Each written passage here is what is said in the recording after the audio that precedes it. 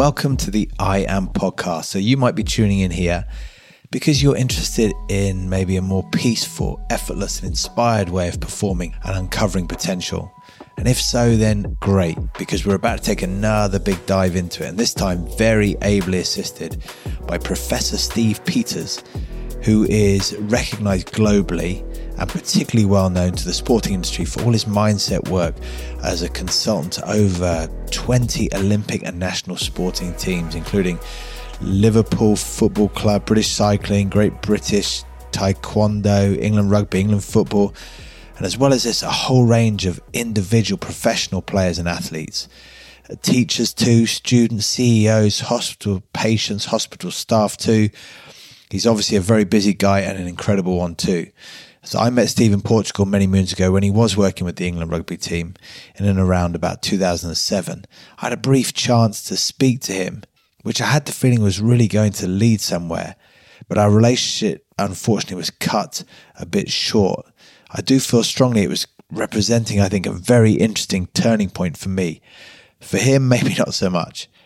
It's fascinating though that he has managed to help support and liberate so many athletes and teams in so many different ways. It was awesome to get a taste of how he does this in our main guest episode, where he does a great job of breaking down the old me, highlighting where the issues may have lay in my approach. And I really do feel that if you find yourself struggling in some way when it comes to performing or just relating to life, I think this discussion could really help you greatly. Listening to the way that Steve speaks and navigates through different subjects, the power and the humility in his energy, I can see why his new book, A Path Through the Jungle, all about developing robustness and resilience, is going to be a big hit, maybe even bigger than the Chimp Paradox, which is his mind management book, which achieved enormous success. Now, resilience, for me, that is a powerful quality and one worth discussing and discussing hard. It means, for me, I guess, looking at how we relate and respond to challenge. This is a world-changing opportunity, possibility if there ever was one. Resilience, for me, can often be framed to be just about the courage and determination to fight for your dreams, never give up when we feel that challenge. Now, that's okay. I ask myself, though, what decides whether something matters to us or not? Well, that would be our beliefs and the understandings we hold. So another idea, maybe a deeper one of resilience, might center around fighting for what you believe in.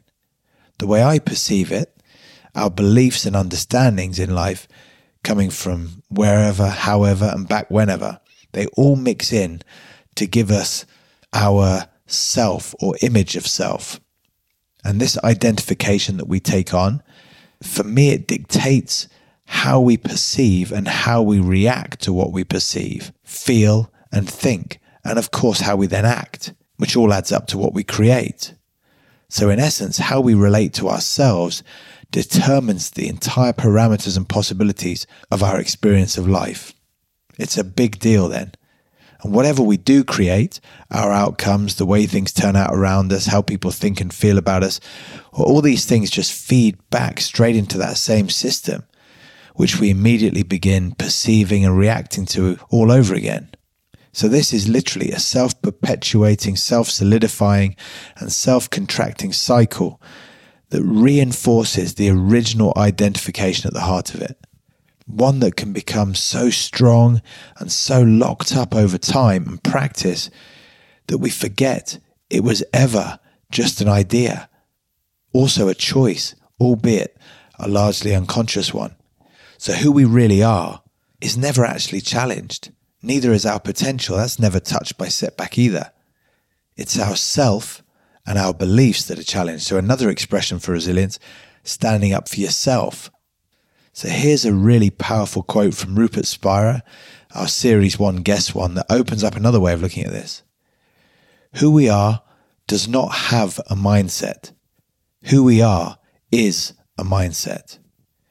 So our beliefs and understandings make up our mindset. When we stand up for this conditioning, these conclusions, I guess we're choosing to keep hold of the way we're seeing things. But isn't the sign of anger, fear, and survival, the very thing that would encourage us to change our mindset. If we're suffering our mindset, why are we campaigning for its extended tenure? If our self isn't able to be inspired and feel free to fully engage, express and perform, then how are we going to correct or resolve our situation through it? And why would we want to when we're being shown how flawed it is? Our beliefs, mindsets and ourselves have all been accumulated through past experience and impressions. Resilience can therefore mean that we literally, if we see it this way, go to bat for our pasts.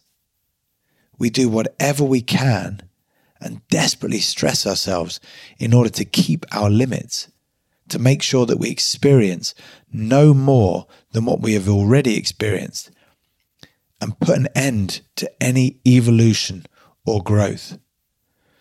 We end up almost trying to regurgitate the same familiar feelings, essentially sufferings, and then recreate the same circumstances that we've been trying to desperately avoid. A big revelation of the I Am podcast is that there's absolutely no solid truth to who we really are. No matter how real everything feels, reality in the real world is a relative, subjective experience, all coming from how we see ourselves at the base. Do we have conscious awareness of these conclusions and beliefs that fund this relationship with ourselves? Are we willing to unearth them so we can take back some responsibility for ourselves? If we are not and do not, then our idea of who we are becomes all we are. It becomes our truth. It's the I am who I am and that's that type of statement. And if this is how we see things and what we're locked into, then we're going to take challenges to ourselves very, very personally. It's going to become serious. We are going to blame everything and everyone around us for the way we feel. Very quickly, resilience is going to define itself as an urgent effort to resist all change and all challenge because it's essentially death. So in this manner, we create pressure and fear for ourselves, fear of failure, with constant what ifs of the future. And we create massive regret and over-analysis and self-criticism with all our if-onlys from the past. We operate out of anger or desperation, and in doing so, we miss all the subtleties, the detail and the intricacies of that feeling realm, and of all the compassion, the opportunities within our presence. We might get some results from this approach, this black and white survival mode, but we sure as heck create some destruction around us and even more inside us too. But if we do see through this self-importance though, well then resilience can be defined as exploring everything original to us underneath the person that we've gathered, our personality. We can find space and distance between us and our creation, so we can get back that liberated sense of creativity. We can access inspiration and a sense of much greater playfulness about life. Isn't it always the case when we're feeling good and we're feeling open to possibility, we are more playful? In that state, we can really channel some genuine curiosity, openness, and humility. Then we can let the universal intelligence take the lead in our evolution, which sure means we're going to go somewhere new into our potential. Because if we go toe to toe with the universe, holding on to our old ideas instead, that's going to paint a very different picture. I feel like we are so much more than our opinions and our personalities. What we are before and beyond our beliefs starts to draw in on that source of real potential.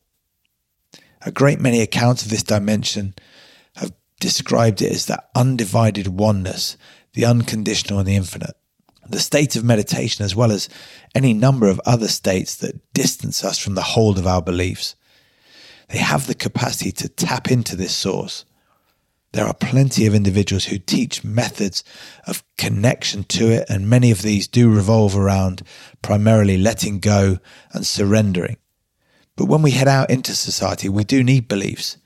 They're really important for our direction, lots of our decision making, and therefore for when we need to achieve something in this world.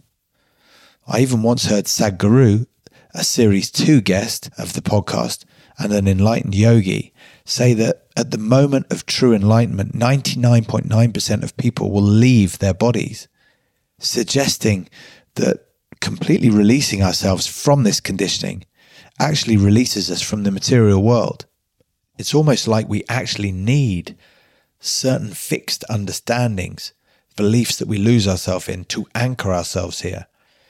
We do need work to do, problems to sort, passions to follow, contrast and suffering. It seems to be an important part of the living process and of helping us find our way here on earth. And underneath that, I think, somehow is desire, which plays a massive role. It's a vital life force. Without it, nothing can happen. No growth. Without the desire to breathe, or for our cells to function, or for any cells to function, to do their work, what would there be here on this planet? And filtered through our beliefs, this desire, I think, appears to us, depending on those beliefs or the fixed nature of them or what they are, it appears to us as a need for what we never maybe felt we had growing up, or what we just think will fill that hole in us, that will save us. Is it more wealth, more possessions, more power, more love, more freedom, more time? Whatever it is, it's always more and more. But through challenge, we also have the chance to look into these beliefs, to tune more directly into the excitement, the passion, and the purpose that also resides in that incredible desire. But for this to happen, something of the old us has to give. The distrust, the resentment, the insufficiency, the lack of worth, or the lack of belonging. And as it does go, we can sure, I think, connect to the higher intelligence of the life in us. This is why on this podcast I might say more than once or twice that acceptance and the letting go of something is what every challenge is asking of us. From a place of peace with what is, do we not feel so much more ready and able to start dreaming about our futures rather than go pouring back over our past? When we feel ready to step into our vulnerability and become the change that we wish to see, amazing things can unfold for us, certainly much more than when we try and fend off our vulnerability, just so we can remain loyal to old ideas. A big question then, can we work towards feeling gratitude? Can we work towards that feeling of power, feeling loving of life, fulfilled, independent of what the outside world looks like? That's a big one. But what an awesome expression of our boundless creativity it is. The capacity to construct and become who and how we need to be in order to just bring about the life we desire, the world we desire. This is what I call making the most of every moment. And it's also allowing our challenge to lead us into our potential. It's no easy task for sure, but we certainly know where that other option leads us, the alternative, because we've been there before. Maybe we've been there for a long, long time. I know I have. I think it's also a misconception that people can ever be seen as tougher or more courageous than others. The level of resilience and desire to keep coming back from setback, I think, is a reflection of a specific purpose or passion in a certain area of work unfinished. There's often all these kinds of intense training programs for certain professional fields that seem so arduous. They can also be painted in a way that's about seeing who's the toughest and who's got what it takes. I think they've been designed, though, to see who's got what people are looking for, finding out who's supposed to be there in their life, who has perhaps been born, certainly at that moment in their life, to do this. It's not about who's more resilient. In my career, I came back from many, many injuries, but not because I toughed it out any more than anyone else in the team. I just didn't have a choice. I couldn't think of anything else during that time, so I couldn't rest until I got my way. Would it be the same now?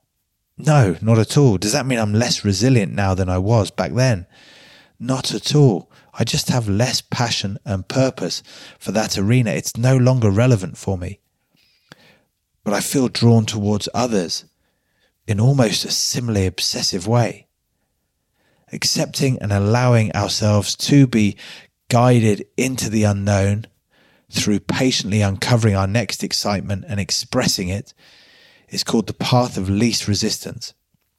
And with each iteration of this evolutionary process, our purpose and what we stand for, rather than what we stand against, becomes clearer, I think. We can discover a more connected and engaged way of delivering it too. It can become so much less diluted or dimmed as we step more and more out the way of it. Let it do its thing. With each learning, I think this way, with each acceptance, I think we become less self-serving and more serving for others in general, less infatuated with ourselves and more caring of others, less stressed, more playful, less reactive, more responsible or able to respond. It's the flowing path.